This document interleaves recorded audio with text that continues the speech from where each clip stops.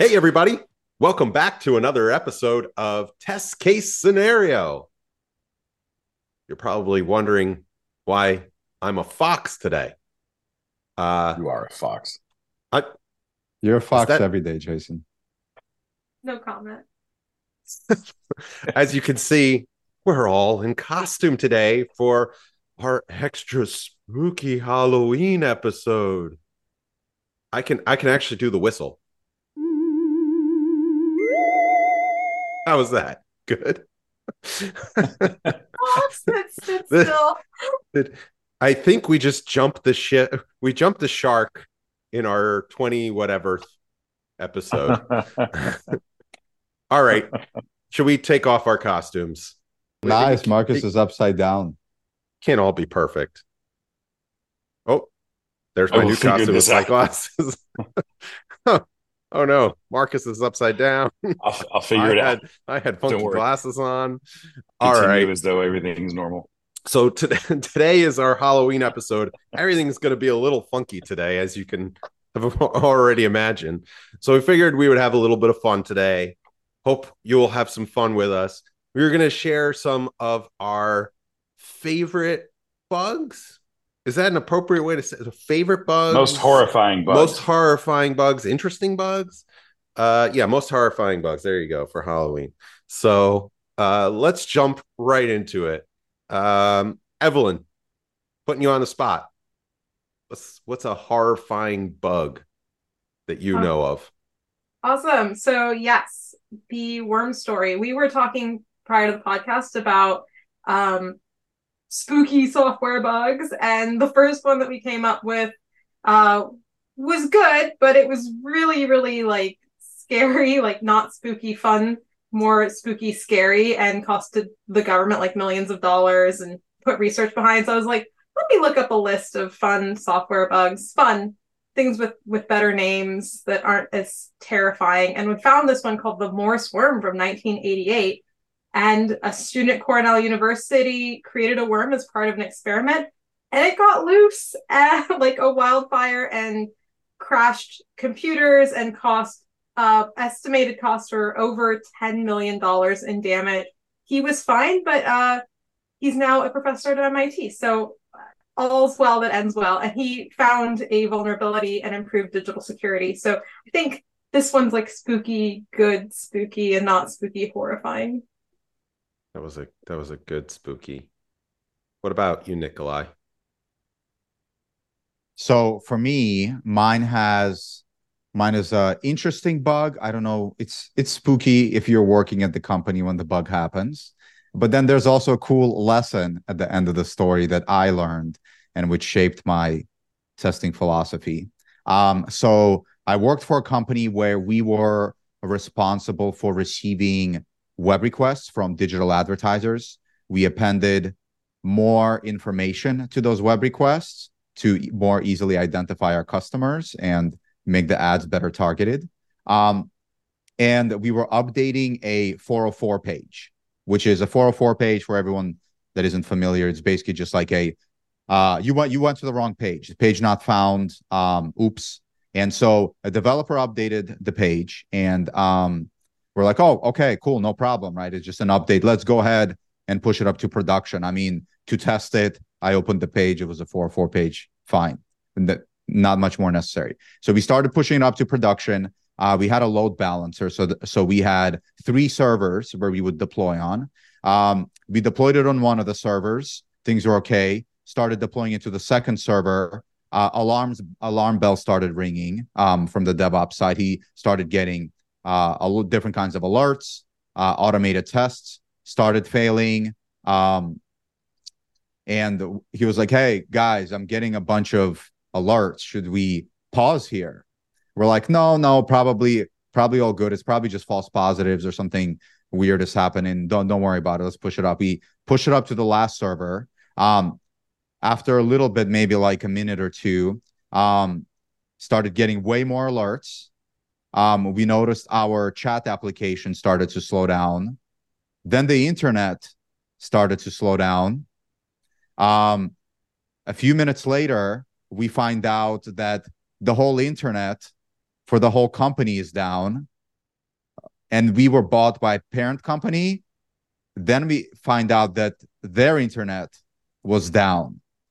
And we were like, what the hell is going on? After doing a little bit more digging, what we find out is that the page that we updated was a few megabytes in size, which is massive in web page size. The pages should be like kilobytes in size. This was megabytes. And so we were receiving like hundreds of thousands of web requests per second to that to our services. And of course, a bunch of them were getting redirected to the 404 page.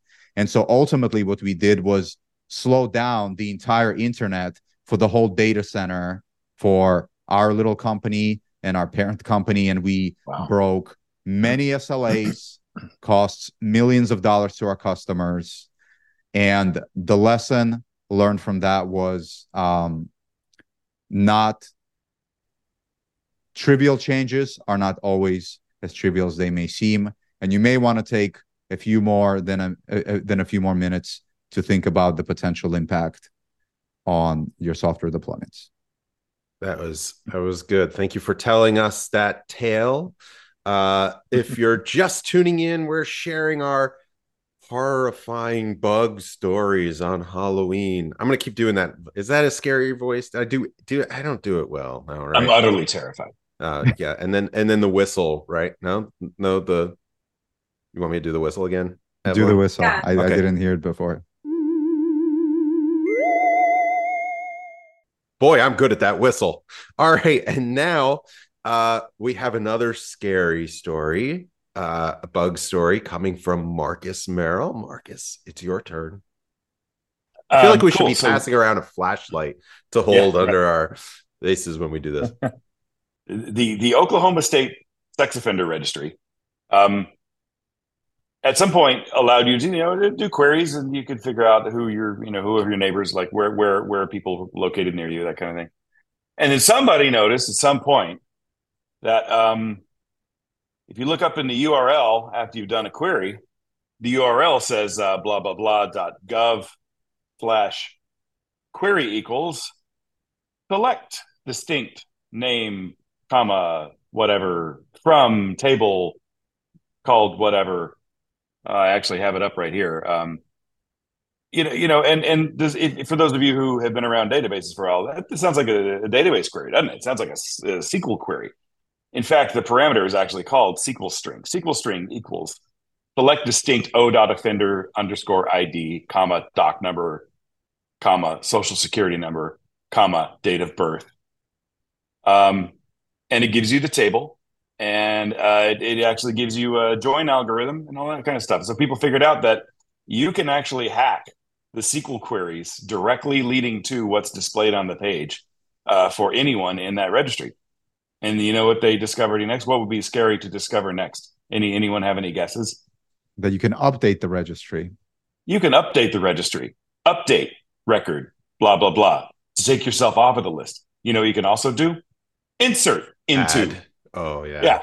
You can add the governor of Oklahoma, which someone did right away.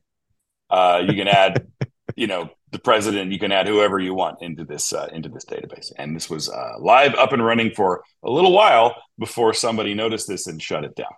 And I think that, is it a bug or a feature to say that the laziest web developer in the history of mankind works for your site and that nobody was on hand with any skills to test the thing?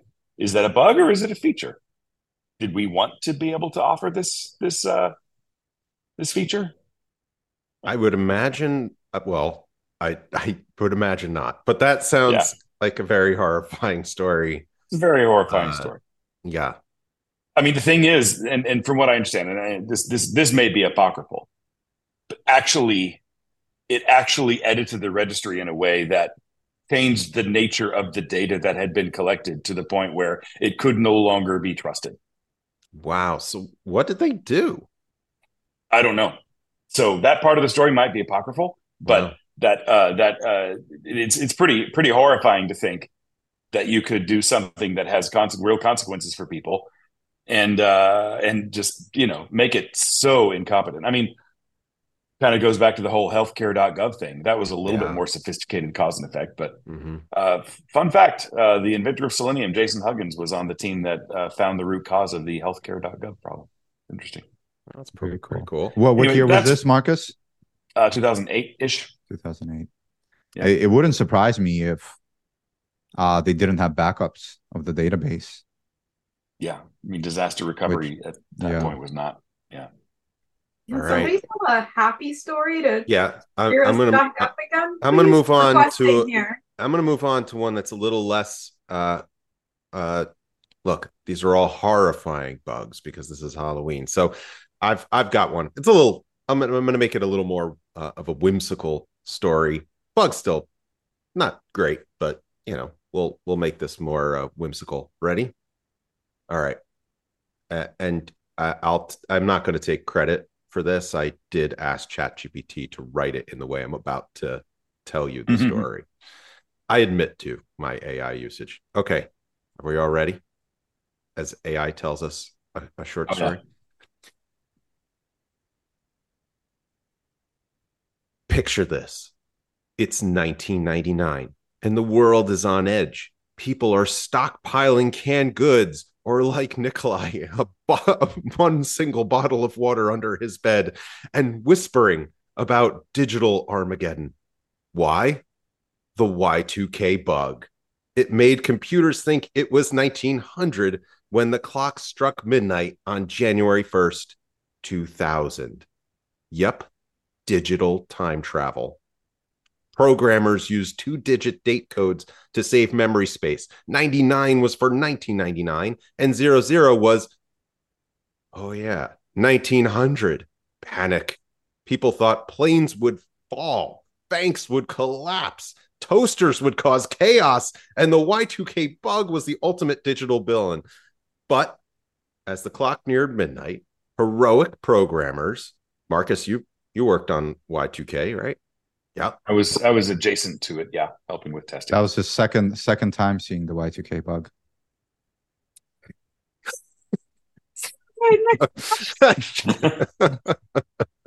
Fair.